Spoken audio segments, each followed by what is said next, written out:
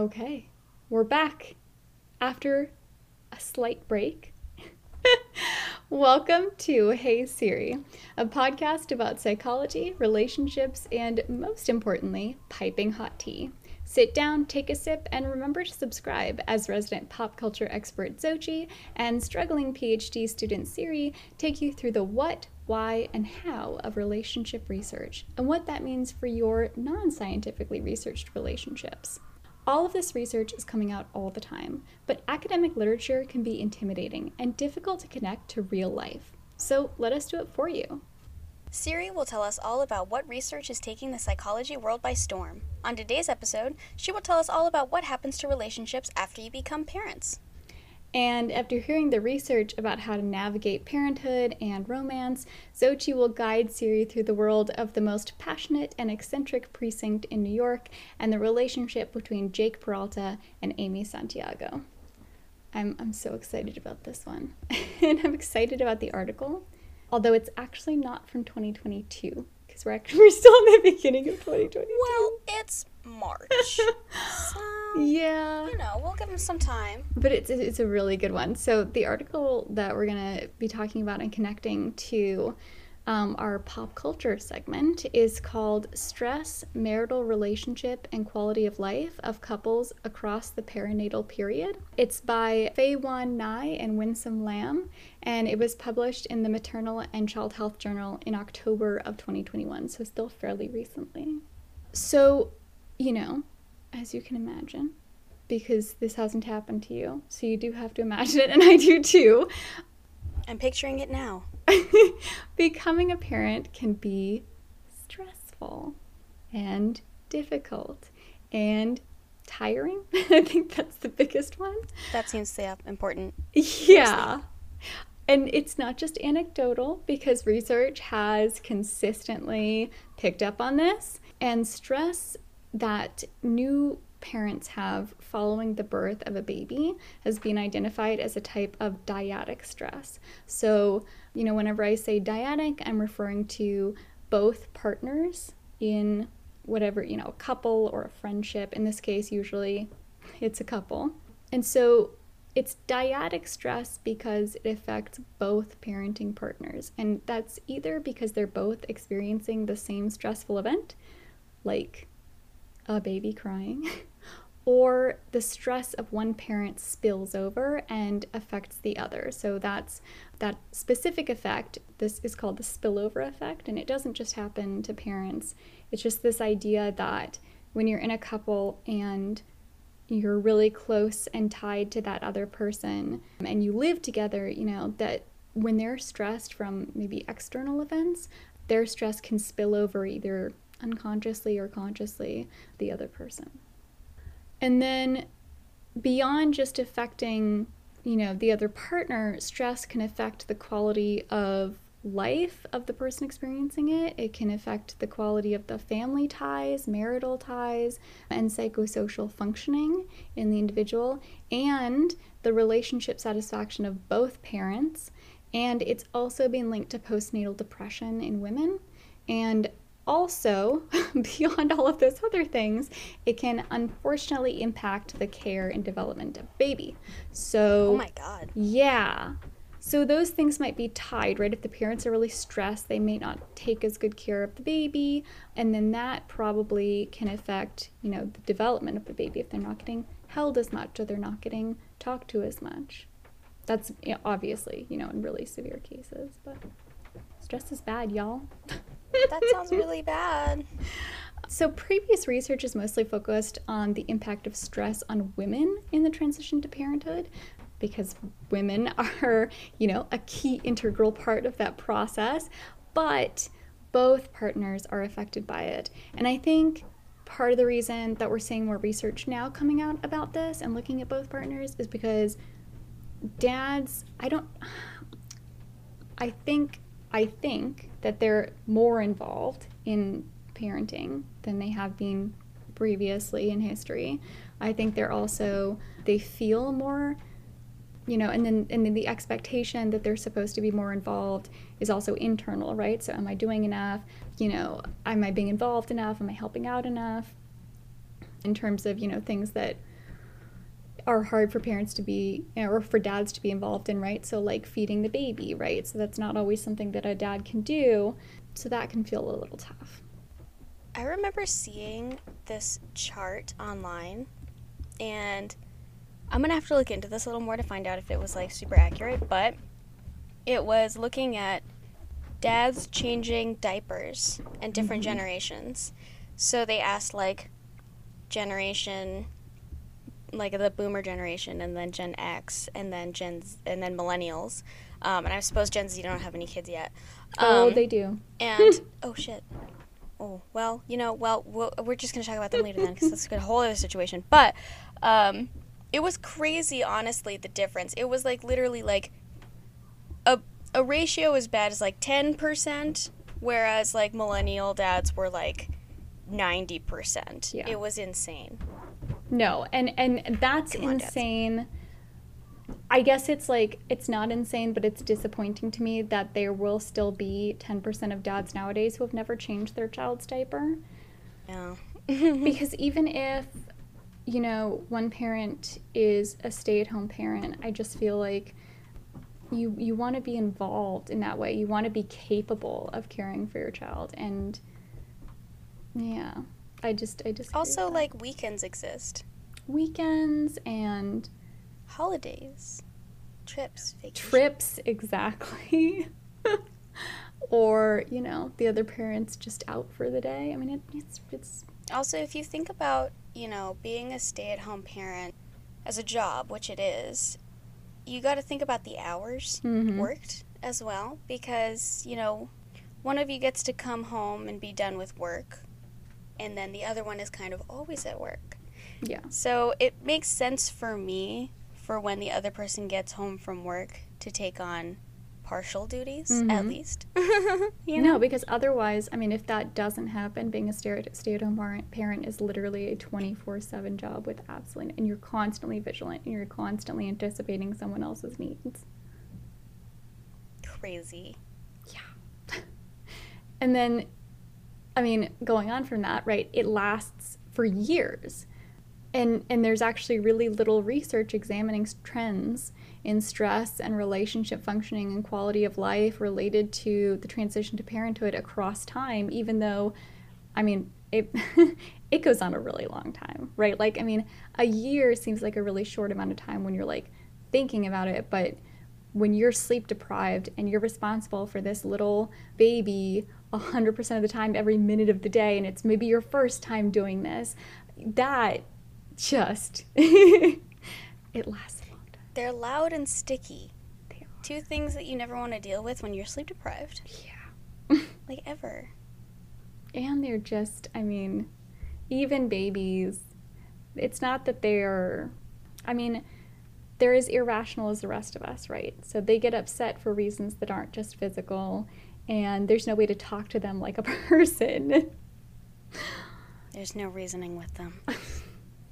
So, I mean, based on this lack of knowledge and lack of understanding of how stress changes over time, how it may get better or worse over time, this unfamiliarity with how parenting stress affects dads, the authors conducted this study to look at, and I'm quoting here, the associations, changes over time, and gender differences in the stress, marital relationship, and quality of life of couples during the perinatal period. I'm going to have you guess what the perinatal period is, because I did not know before. Oh, well, I'm accidentally cheating because I do have the notes shoot, for you this. already looked ahead? Okay. Very cleverly and kindly, you included the definition there. So I'm going to take a wild guess. I wouldn't have been able to know. Just going to say that. It's a weird term, I thought right? that maybe, I was a little worried, if I'm being honest, that I'd been spelling prenatal wrong this whole time. No. So prenatal is before you get pregnant. Natal is when you're pregnant. And perinatal is after you're pregnant, but like it's a very specific time. So like prenatal as well as generally, I mean, it's before you get pregnant, but usually it's like while you're trying to get pregnant. So there's like a defined period of time. So perinatal is defined as basically Well, I think natal period does refer to pregnancy. I could be wrong, so our listeners can correct me. But the researchers define the perinatal period as basically like a few months before birth, so starting in the second trimester. So you're fully pregnant to 1 year after birth. Interesting. And I don't want to say like, after they've given birth, because they did look at both parents. So just 1 year after the birth, the grand birth. So it was actually part of a larger Chinese intervention study that was aimed at reducing postnatal depression. So the entire sample was recruited from antenatal clinics in hospitals and split into an intervention and a control group, right? So evenly. So this is an experimental study, basically. And so in this current study, only the control group participants. So the people that didn't receive any intervention, the people just like went through their pregnancy and parenting all on their own. Gotcha. So to be eligible for this study, either of the studies in the first place, participants had to be first-time parents. They had to be over the age of 18, fluent in Chinese, both speaking and reading, and they couldn't have any psychiatric illness. Because those are all things, right, that could affect your stress as you become a parent. Right. They can affect, how satisfied you are with your relationship, and they can really, really affect your health. So those were the criteria. So the researchers collected the data during the second or third trimester of pregnancy, and then again at 6 weeks, 6 months, and 12-month intervals following the birth of the baby. And they had, like I said, this is a dyadic study, so they had each parent in each couple complete the SRRS. These are all the Chinese versions, I should say. So a measure of stress, which asked participants to report on whether or not they had experienced a number of significant life events. So when we say significant life events, it's so funny because that's basically just code for like bad things. Oh no. Like they're significantly bad. Like none of these are like, did you get married recently? These are like, did you experience a loss? Did you lose your job? Oh. And then they completed the DAS, measures marital satisfaction, and actually my lab uses the English version of the DAS. It's been around for a while. And they completed the SF-12, which assesses just their physical and mental health and qualities of their physical and mental health that are significantly related to quality of life. So, pretty short. I mean, when you're a new parent, you don't want to be completing like hundreds of surveys. So they kept it short, which was smart. Smart of them, yeah. Yeah. In total, they ended up getting 130 couples, and 82% of them remained in the study for all 4 waves. So that's pretty good. Yeah, their attrition rate was pretty good. The mean age for women was 31.4. For men, it was 33.1.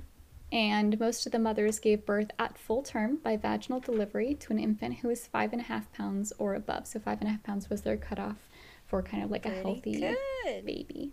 We were both 7 pounds. I think all 3 of us were 7 pounds. So probably, I can't remember. They gave like the average birth weight, but most of the babies were over 5.5. They were good size. I have a coworker who told me that she was 12 pounds. Wasn't Leo like 12 pounds? My brother-in-law. He was a big baby. Should I edit out Leo? No, leave him in. It's a good thing. He won't be embarrassed about being a huge baby. He was a hearty baby. That's insane. 12 pounds. Yeah, it just like, it's so weird how there's just this natural variation.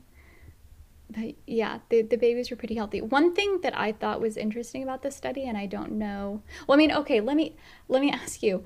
Do you find anything about the sample characteristics interesting, knowing the recruitment criteria? Because this was one thing really struck me when I looked at this right away. No. Oh no. No, it's not bad. I just wonder if it's just me and it's just like, I don't know. But I'm not a detective, Siri. You didn't go to detective school? That was so funny. Okay. So the mean age of the parents really struck me. These are first-time parents. They were just recruited like just from hospitals, the only criteria was that they had to be over 18, and they ended up with a mean age of early 30s, which means that some of these parents were above their, early 30s and into their 40s. And, in the US, I think the average age of having your first baby for women is like 27. Oh, whoa, what? Okay. Maybe, I don't know. I feel like 30 is a good age to start having babies. Our parents were like 32.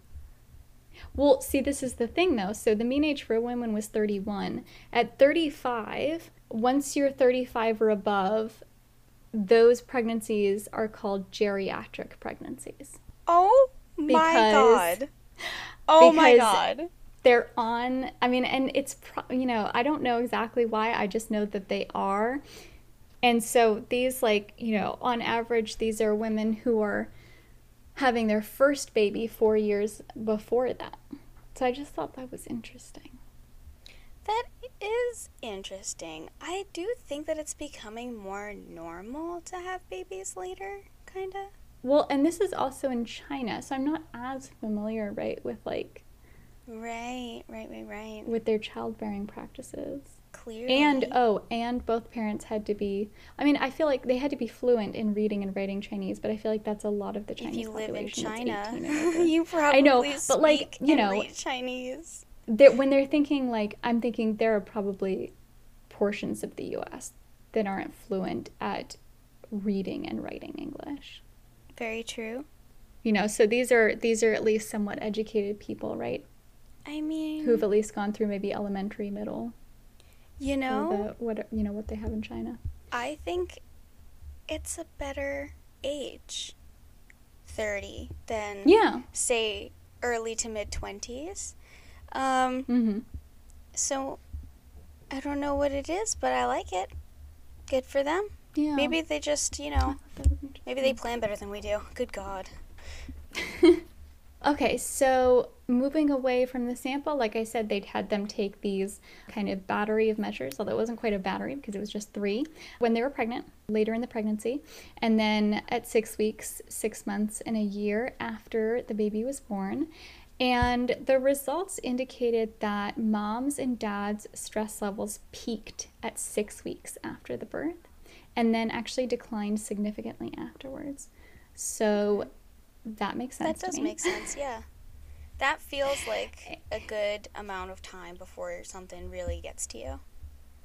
Yeah, exactly. But then the fact also that it isn't sustained there. Well, yeah, because you think about it, it does get easier. Yeah. As they you get into older. the routine, you kind of know what you're doing. Yeah. And they start sleeping more regularly, and that means that you sleep more regularly and have more time to yourself and with each other. Yeah.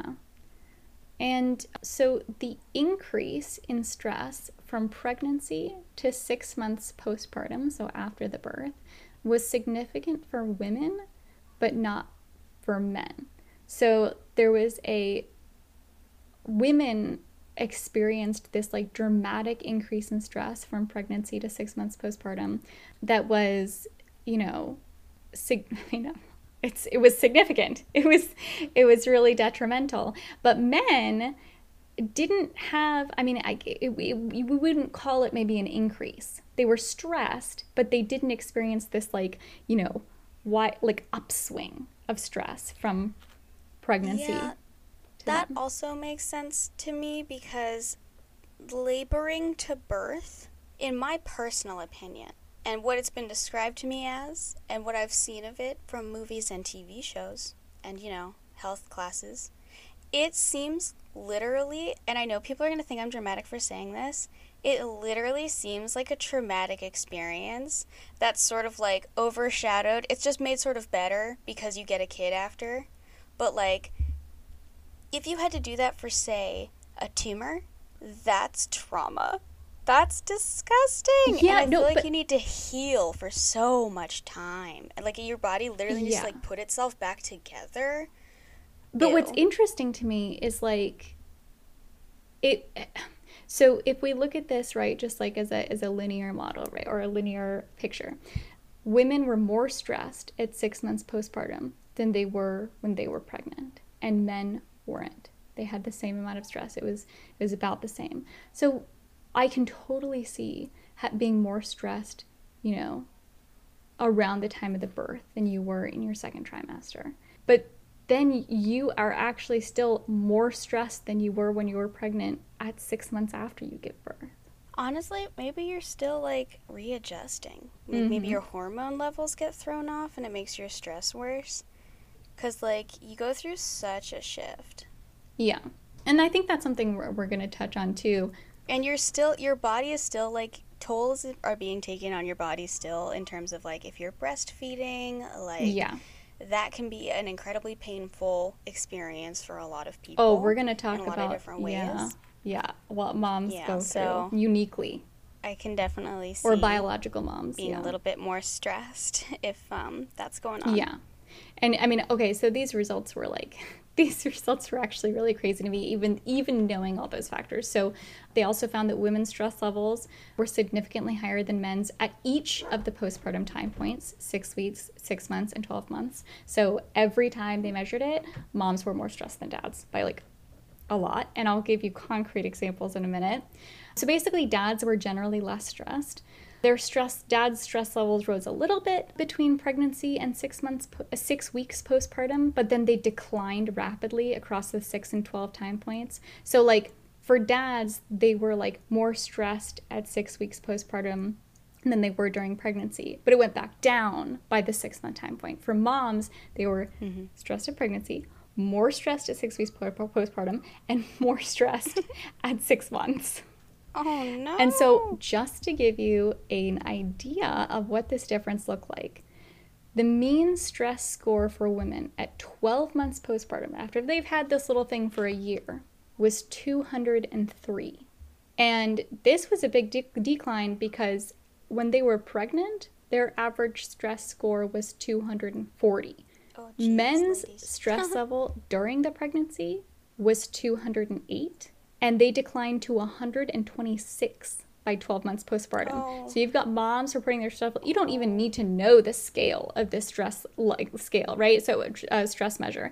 Moms were reporting an average of 203 points on stress at 12 months postpartum. Dads are reporting an average of 126 points. I think they need to take more night feedings. I know.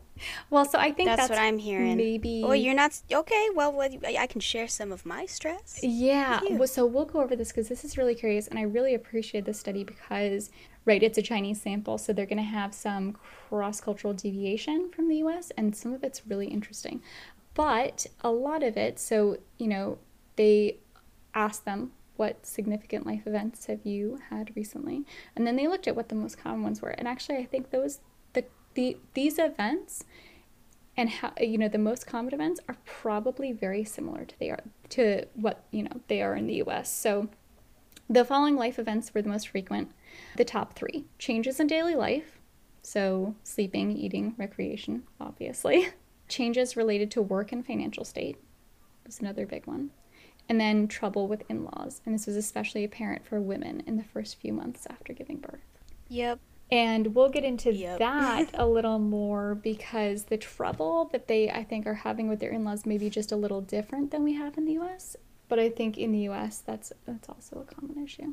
Yeah, I would think so. So marital satisfaction dropped significantly from pregnancy onward for women, and from pregnancy to 6 weeks and pregnancy to 12 months for men separately, right? So for men, their marital satisfaction didn't really change significantly from pregnancy to 6 months. It was about the same.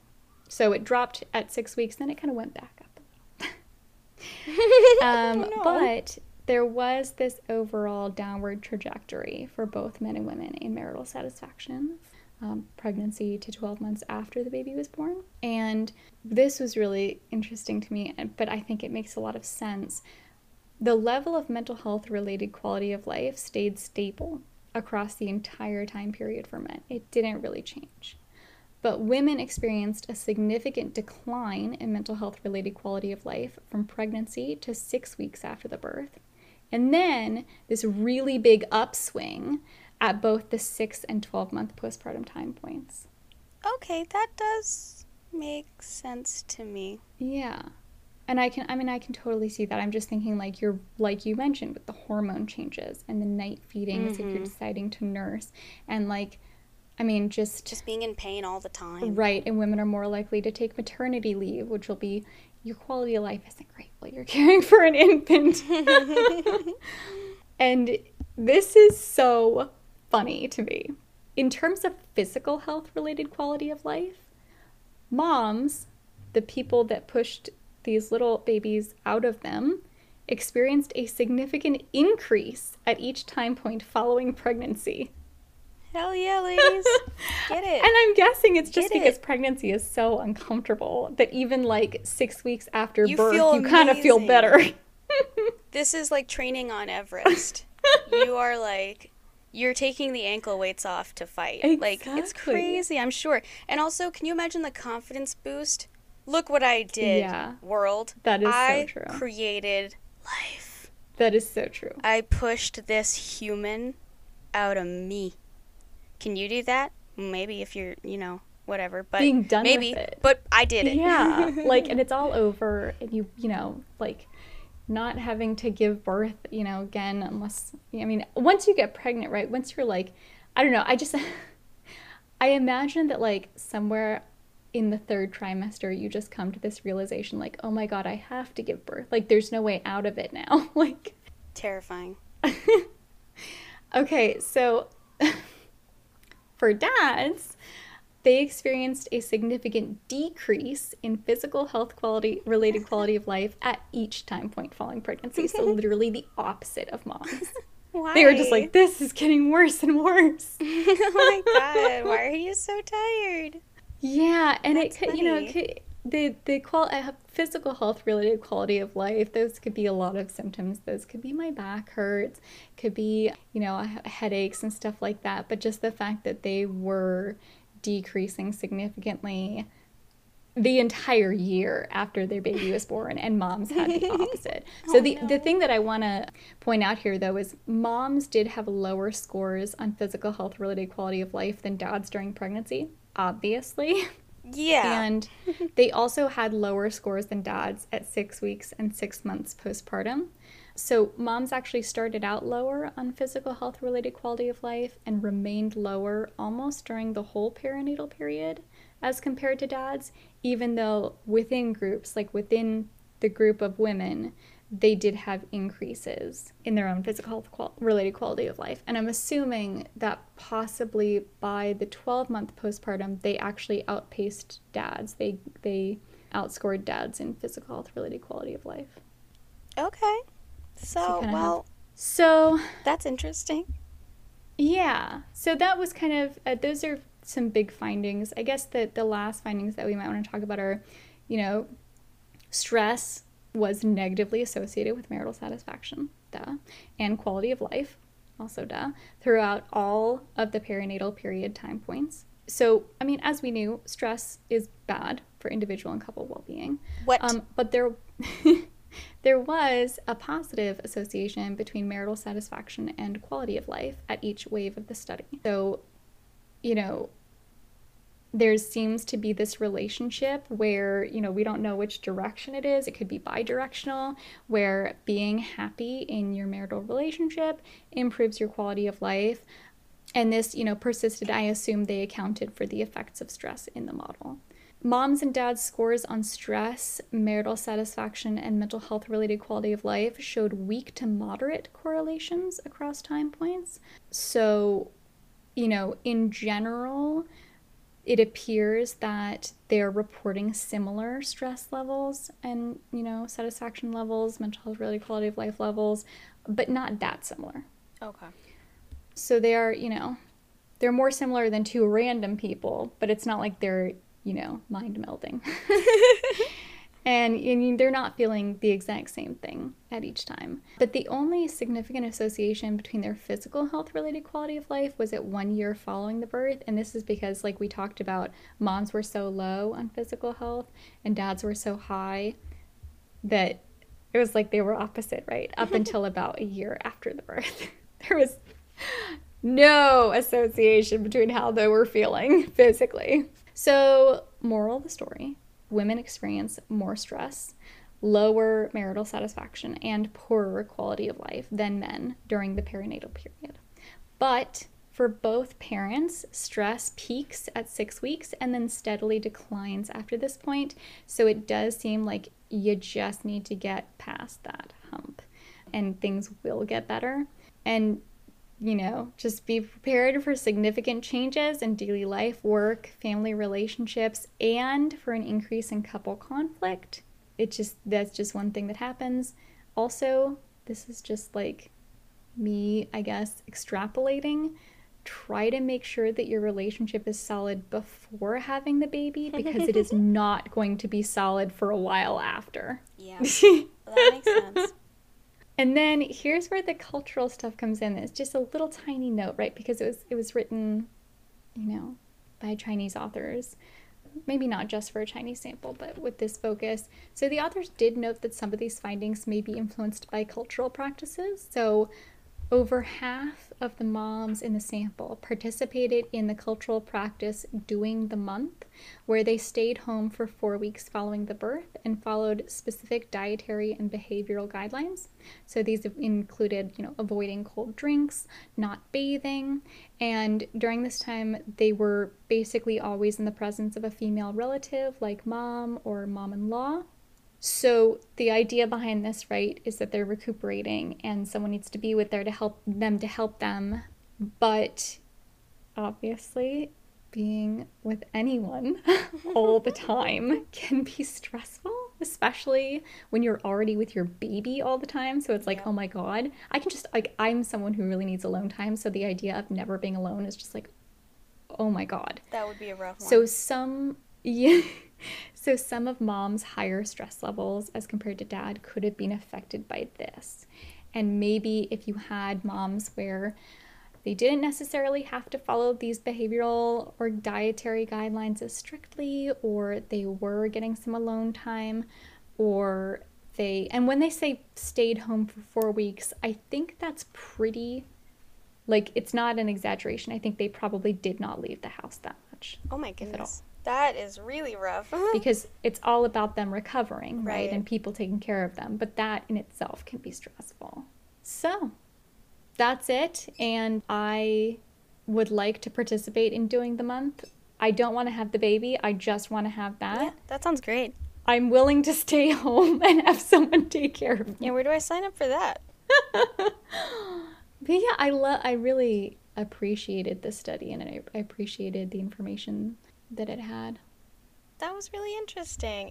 A lot of it made sense to me. Yes, intuitively it really does make sense, but our mom always says this, but it's not common sense until it's tested. Oh boy. Wait, so bring us to our pop culture. I'm so excited.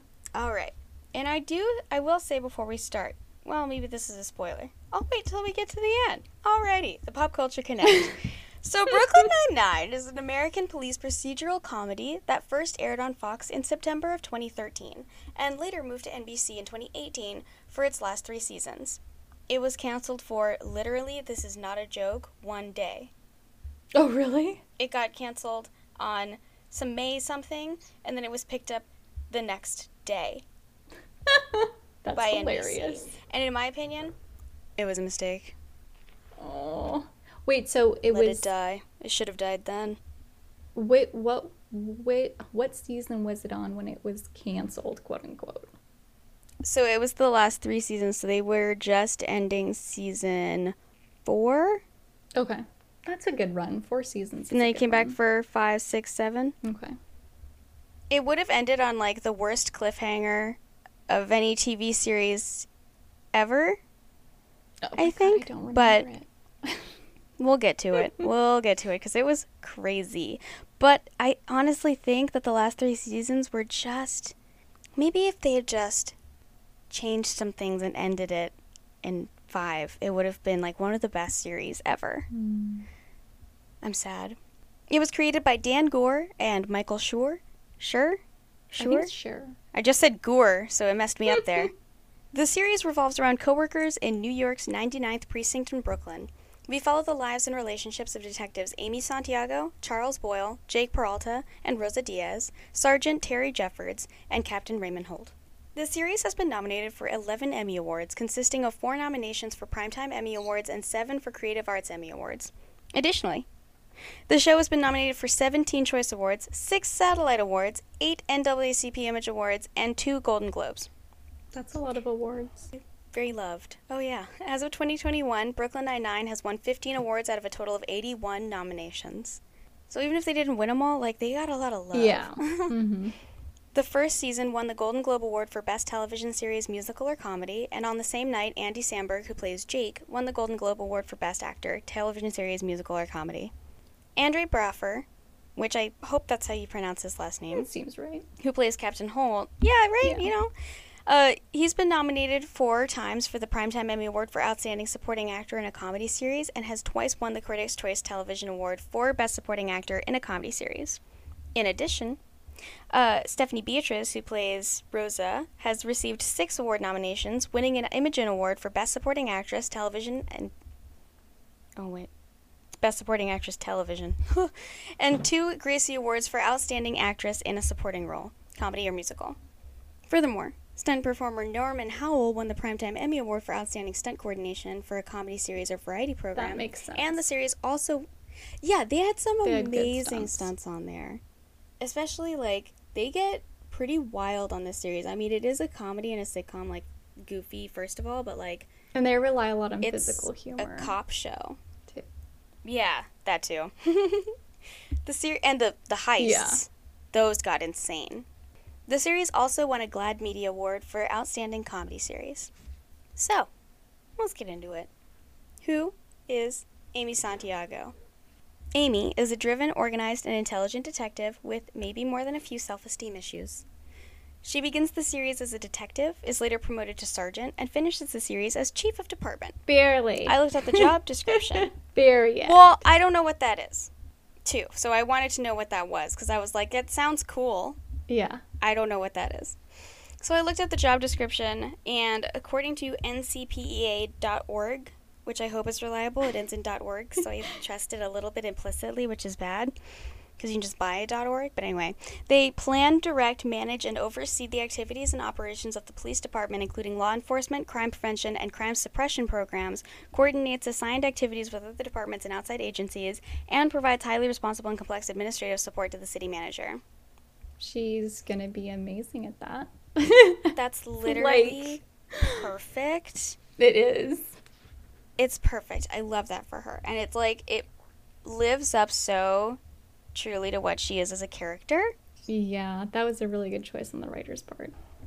It's amazing. And I will say the way that they wrapped up a lot of the character development, I do enjoy. Yes. Even though they should have ended the series 3 seasons earlier than they did. Anyway. She consistently shows that she is obsessed with cleanliness and order and has a deep-rooted obligation to rules of all kinds, even occasionally seeming to be physically incapable of breaking any perceived rules. Amy also loves and deeply respects her senior officers, particularly revering Captain Holt. Throughout the series, Amy sometimes dramatically constantly seeks mentorship and validation from those around her, especially Holt, and goes above and beyond to demonstrate her abilities and dedication, which might stem from her issues with her large, competitive, and high-achieving family.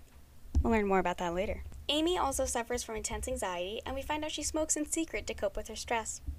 She is very loyal and caring, but has some contentious moments with all of her fellow detectives and her sergeant, Terry, and has a particularly volatile relationship with the precinct's administrator, Gina, who has self-described herself as being, quote, name-checked in her kindergarten teacher's suicide note. Gina was? Yeah. I just wanted to include that about Gina. I really I feel like it appreciate really that. just lays out who she is It's as a character. very, I think that's all you need to know about her. Accurate. She is highly competitive, a skilled detective, and an assertive leader. And I love her. Who is Jake Peralta? Jake is a confident, whimsical, and not so occasionally immature detective. He knew he wanted to be a cop ever since his first viewing of his favorite movie, Die Hard, and had been an active officer for at least 8 years before the show began. I want to say something real quick. As someone whose favorite movie is also Die Hard, and was before Brooklyn Nine-Nine was even a concept of a show, I would like to say Jake Peralta ruined loving Die Hard.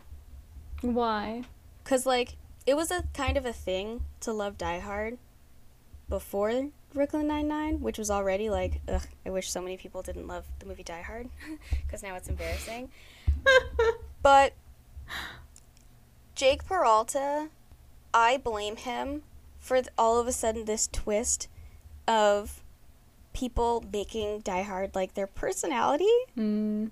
And also, now, like, he made like my favorite movie being Die Hard, like, cringy. Oh. Because it's like, no, it's not because of Brooklyn Nine-Nine. Yeah. And also because, like, I'm in my 20s, and the movie came out in the 80s. And so already people were like, do you really like Die Hard? Or is that just a thing you say? And it's like, no.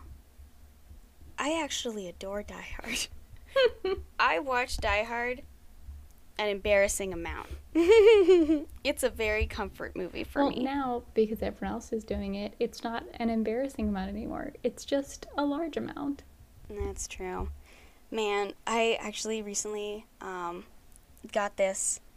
My partner got me this book about the making of Die Hard, and it's like the coolest gift I've ever received in my entire life because it includes like literal blueprints. Oh my god. And like bits of the script and like concept photos and storyboards. Like, oh my god. It is actually an incredible movie. It's like so well written. It was so well executed.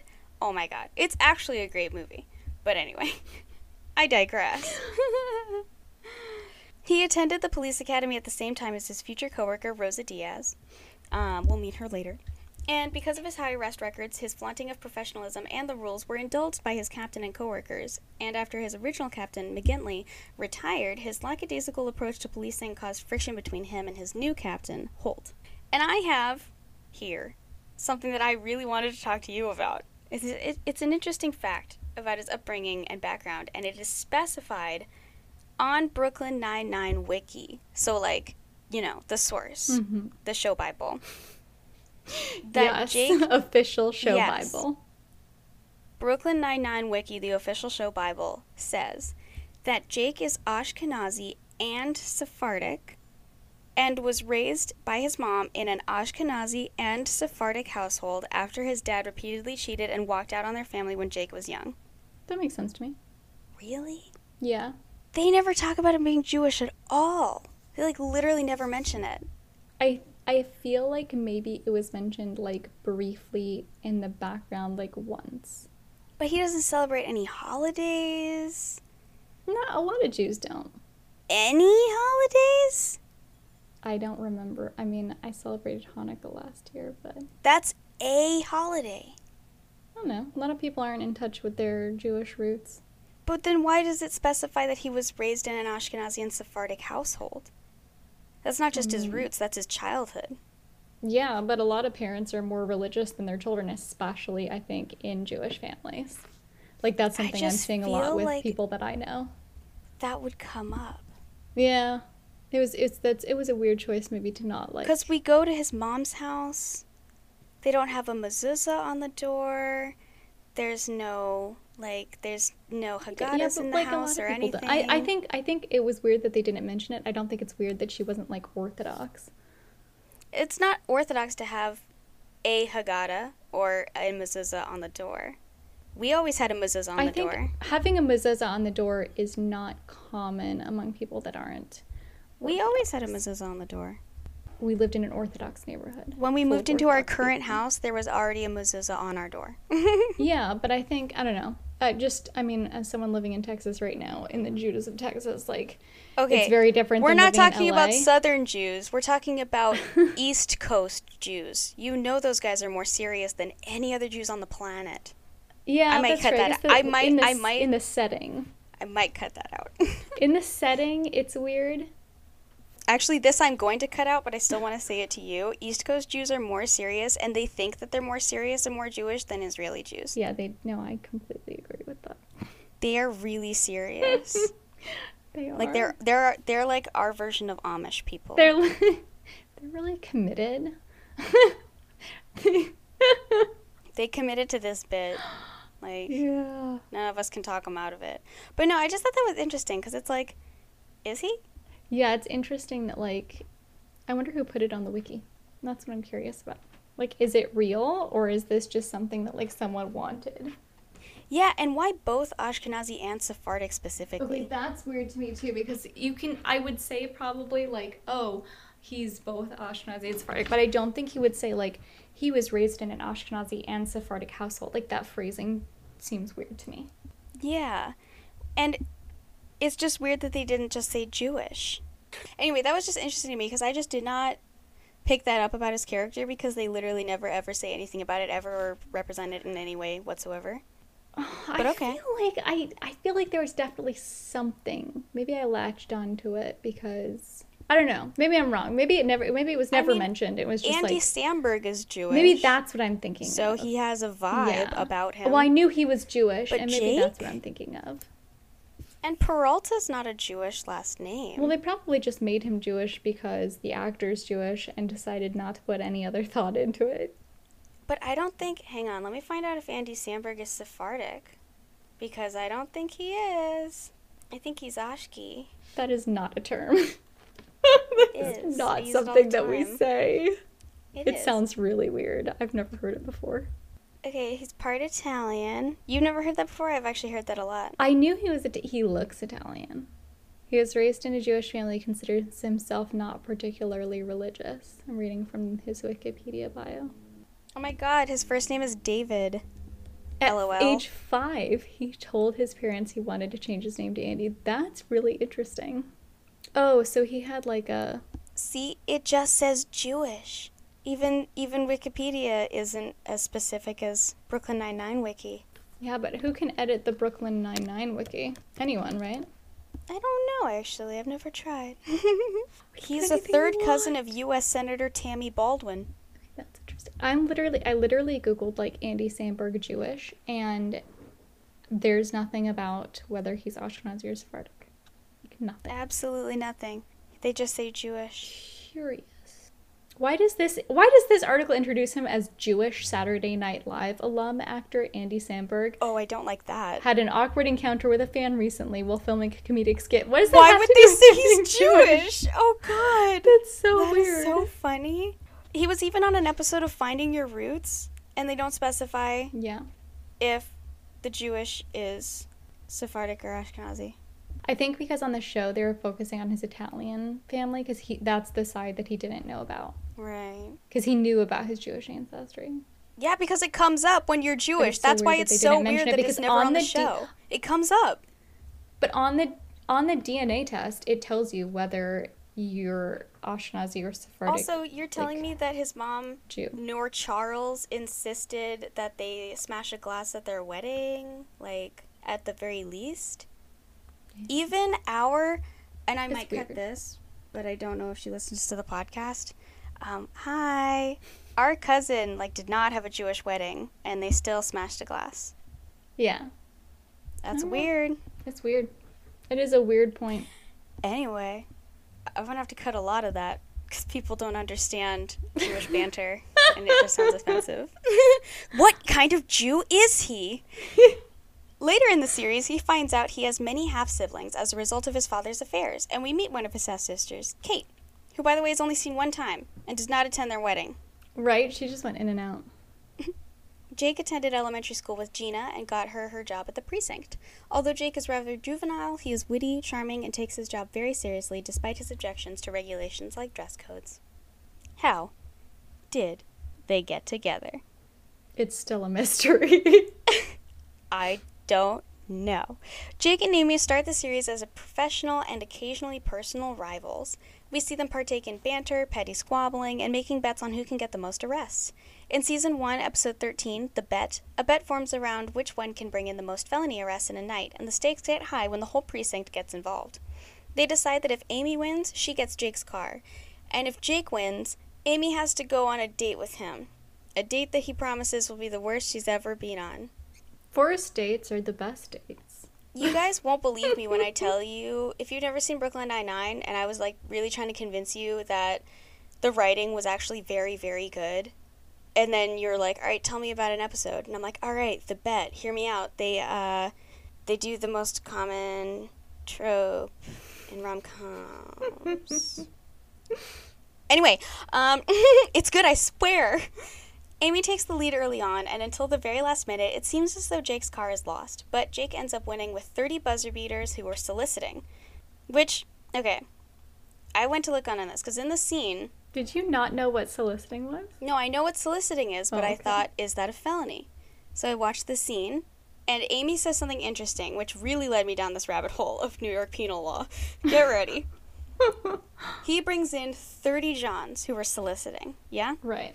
Amy says, that's not a felony. Jake says, it is if it's your second offense, which is true for 10 of them. What he says, which is true for 10 of the Johns, and 3 of their names are actually John, which is very funny. But I looked it up because I was like, what? So, according to New York penal law 100.10, I don't know how I'm supposed to say that, 100.10, is defined as follows. This crime is committed when there is intent that another person engages in conduct constituting a Class A felony. He solicits, requests, commands, importunes, or otherwise attempts to cause other person to engage in such conduct, and is classified as an E felony. So it seems that soliciting is indeed a felony in New York. So if you get caught soliciting, then it's a Class E felony if you were engaging in conduct, if you intended to solicit sex for money, and it's a Class A. So if you intended to do that, it's a Class E felony. If you actually solicited sex for money, it's a Class A felony. Is that what I'm getting? So they're both felonies, but it's just depending on degree of felony? I think... But either way, Amy was wrong. That is a felony in New York. I think it's a different degree of felony, and it's based on whether you intended to do it, but like you were caught in a sting, or whether you actually did it and then you were caught in the motel room after, right? Right. So maybe they've specified early on off camera that it was only Class A felonies allowed. All right. You would think. That's funny because I feel like that's something that's like, right, like you just looked it up, like these penal codes are online. Yeah, it's very easy to find. And I don't know why they didn't do that. I learned something today. Jake gets on one knee with a fake ring and invites Amy on the worst date ever, and she must accept. The next night, Jake picks up Amy in his rescued car in a garish tuxedo and Amy in a blue, sparkly sequined bar mitzvah dress with a poofy skirt and bow that Jake picked out for her. Jake sets the rules for the night, which are as follows. The date ends at midnight. He decides what she wears, what she eats, and where they go. No matter what happens, she can't fall in love with him. I swear the writing's good. Like, it's actually really good and really, like, intricate. Well, that's the thing is they take all these thoughtful tropes and they, like, play on them, exactly. Right? Wait till we get to our Glee episode. Only partway through their date, they get a call from Captain Holt telling them they have to cover a stakeout, and they end up hanging out and talking while doing surveillance on a rooftop. Despite their rivalry, they hit it off and have a great time with each other, so when Jake gets another call from Holt telling him they have the option to be relieved for the night, Jake turns him down so they can keep spending time together. He doesn't tell Amy about the relief team, but she finds out the next morning when Holt tells her he was happy they decided to stake out together, and surprised, Jake turned down leaving. Ho ho ho, I wonder if that means something. Nah. 2 episodes later, in The Vulture, Amy and Jake crack a particularly difficult case on a nearly impossible time crunch, all while Jake is upset with Amy for taking an interview that would transfer her from their shared precinct. She asks him why he even cares, and he tells her he likes working with her and would be sad to see her go.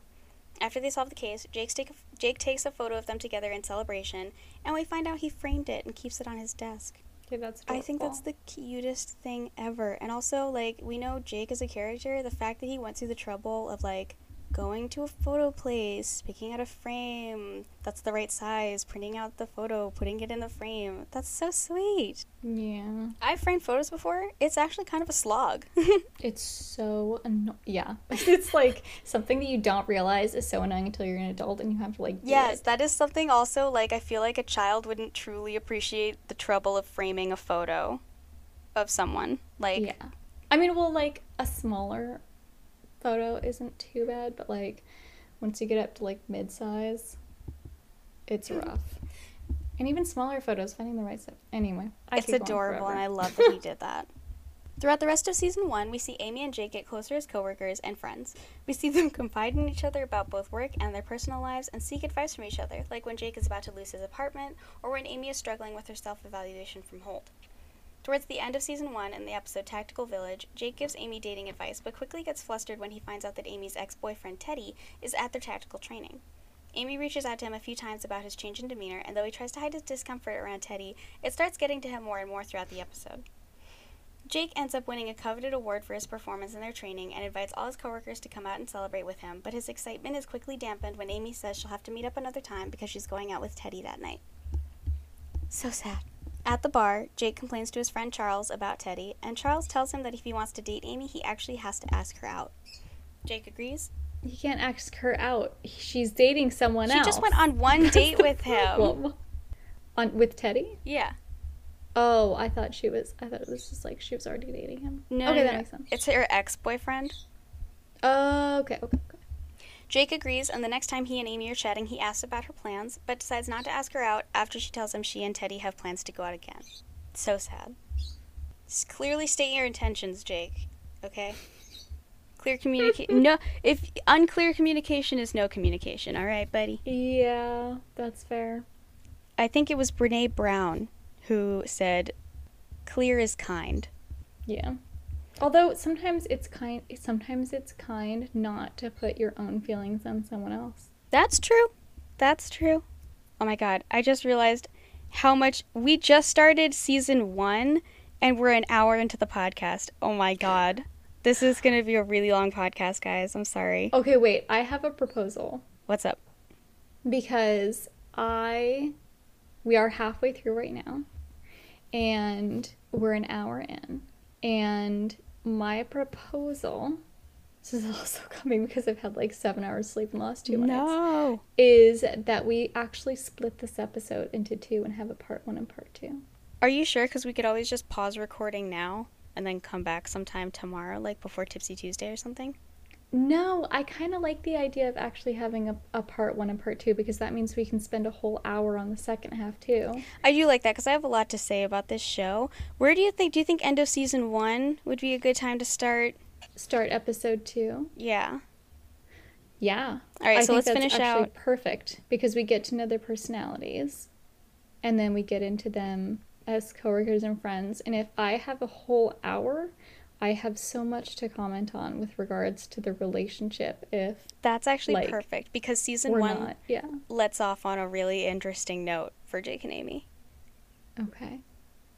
Yeah. Is that okay? Yes, that sounds perfect. I love that because I have so much to say. Because I was like trying not to say some things because I was like, oh my god, like I can't talk too much. This is going to be like 3 hours. No, for real. And I also have so much to say about the other relationships in the show. And I think that is one thing. This is why it's striking me that it is actually such good writing.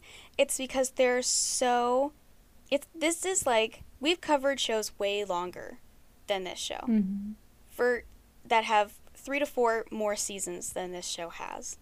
And we did not have as much to say. Although we tend to cover the like little niche, like the more niche shows that like get canceled after like only a couple of seasons. No, we did Friends and The Office and Parks and Rec. We did Friends and we did Office. Parks and Rec, I feel like that's kind of a niche show, like to be honest. No, absolutely not. It went for 10 seasons. Everyone's seen Parks and Rec.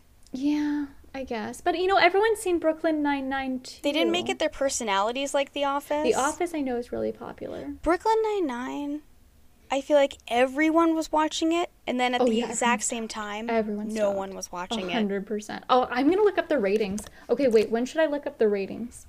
NBC's second season, so season 7. Season 6. Okay, they're going to be so low. Wait, no, I need a comparison. So let me go to the Wikipedia because I want to see, actually, I'm curious about how much they dropped too. So hang on. And we did Modern Family. Yeah, Modern Family was so These are popular. Huge shows. We did Scrubs, which I agree was a sleeper hit, but it was a hit nonetheless. I think actually Scrubs was probably the least popular of all the shows we've watched. Until we do happy endings, which makes me so sad. I will actually cry. Well, Scrubs had also that weird second half of the show thing. I hated that. It would, yeah, they had a season of med Okay, school. so this is interesting. Average viewers for Brooklyn Nine-Nine Season 1, 4.8 million. Season 2, 4.87 million. Season 3, 3.98 million, down 0.8 million. 4, 2.87 million. Oh, boy. 5, 2.71 million. And that's where they got canceled. Yeah, I guess because people were sad about it being canceled, it went up to 3.11 on season 6, and then back down to its worst viewership ever, 2.69 for the last season. Called it. But also I want to say, people got hyped as hell because of that one-day cancellation. That was the best PR they ever could have gotten. It was really good publicity. Oh, you know what's curious? Did they have 8 seasons? Oh, no. There's a season 8 on Wikipedia, but there's no viewership number, and I feel like that's maybe because it was exclusively on Hulu. Oh, boy. Is that what it was? Did we cover an episode where... Hang on. This is so interesting to me. Has there been a show... Was it Community who did a season or like a small series? We're going to do Community this season, right? We weren't. Or can we? Because we have 1 episode left, right? Let me find out. Can we do On Again, Off Again with Community? Hang on. There are 8 seasons. The last one is only 9 episodes. Okay. I wonder if that one went straight to Hulu. I think it did. But anyway, let's close out Brooklyn Nine-Nine. Yeah. Okay. So, okay. Anyway, Jake decided not to ask her out after she tells him that she and Teddy have plans to go out again. Jake clearly has issues with Amy and Teddy dating, and as their relationship gets more serious, he starts acting out more and has trouble hiding his emotions. He accepts an undercover assignment that will effectively take him out of his normal life completely for 6 months, and the night before he leaves, he tells Amy that if the situation was different and if she weren't with Teddy and he wasn't going away for 6 months, he'd like the two of them to be in a romantic relationship.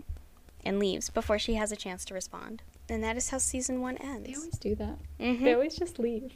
They're like, okay, bye. Honestly, if I was Amy, though, I'd be like, excuse me, bitch, turn around. You want me to talk to your back? Why do I feel like this has happened in another one of the TV shows, though? Oh, it did, in The Office. Like that's what it was. Okay, this scene, like, in a parking lot, too. Yeah. This exact scene happened. And actually, kind of an equally... It's funny because, like, I was going to say equally dysfunctional couple, but I don't know if that is actually what I want to say. I kind of feel like it's more like equally problematic, but in a different way, because I feel like Jake and Amy, they actually have a fairly functional relationship, which we'll get into, but like they don't have any chemistry. No. And then on The Office, oh God, I can't remember their names. Jim and Pam. Jim and Pam.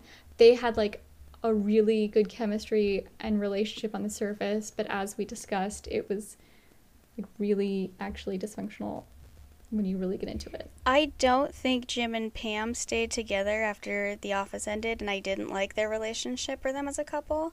I do think Jake and Amy could probably stay together after the series ended, even though I don't like their relationship or them as a couple.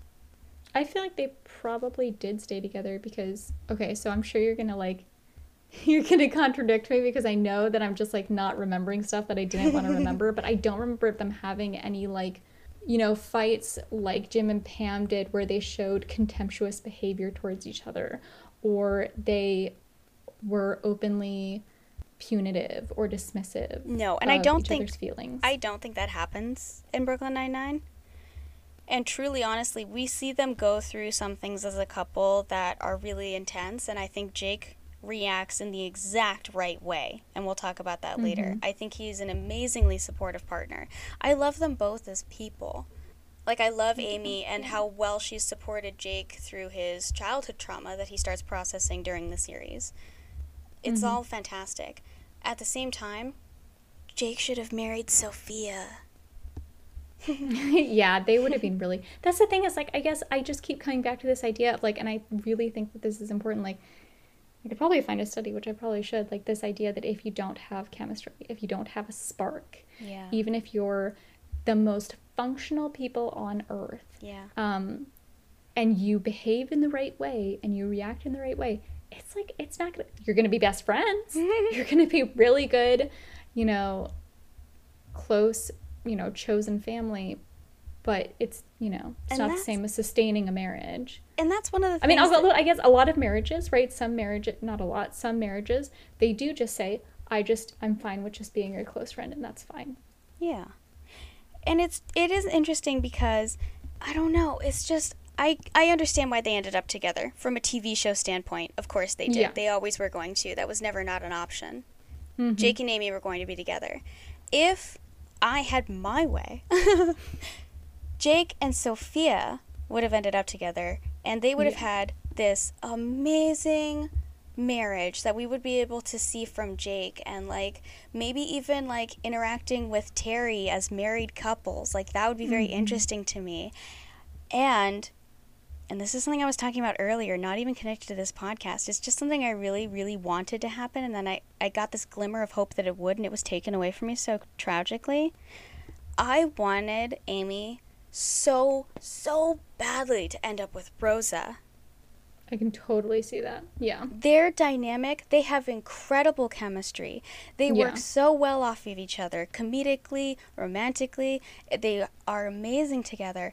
And not only that, I thought it would be a much more interesting dynamic. I was literally about to say their interactions are more interesting. Yes, and they play off each other so well.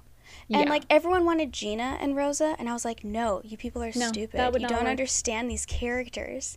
No. Hear me out. Amy wears her heart on her sleeve. She's okay with crying and being emotional. She's very vulnerable and finds power in her vulnerability. Yeah. Rosa cannot express feelings at all, whatsoever. They don't even know where she lives. They don't know her real name. All these things about her, you know? And that is such a more interesting dynamic than opposites attract to me, because they are compatible. They share a lot of similarities, and they're very, like, they work together well as people. They're complementary rather than similar. But also, which we talked about before is the most important part. It would be so much more interesting seeing Amy, like, stressed out because she can't figure out how Rosa's feeling about them, and, like, you know. That's the thing, though, right? Amy and Rosa are complementary. You know, Jake and Sophia were similar, but Jake and Amy are neither complementary nor similar.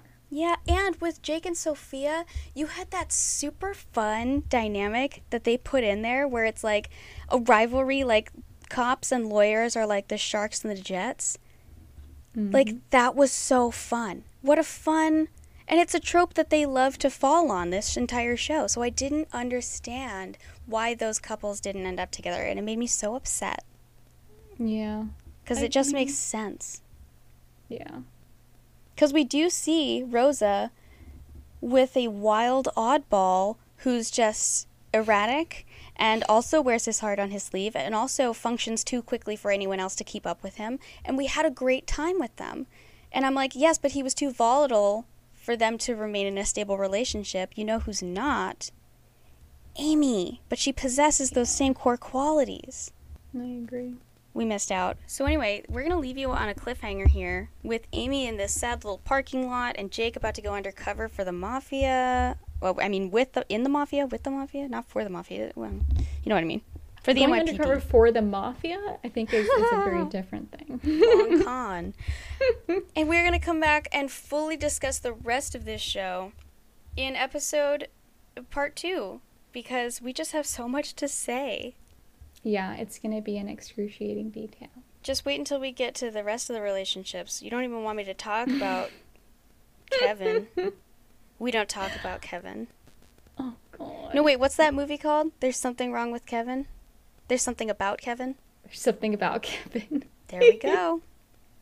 There's going to be something about Kevin in our next episode. Is that what we're going to title the next episode? There's Something About Kevin. There's Something About Kevin. Yes, but we are going to focus mainly on Jake and Amy, but that will definitely... Yeah. We should do a bonus episode just about Captain Holt and Kevin and entitle that bonus episode, There's Something About Kevin. I have so much to talk about because...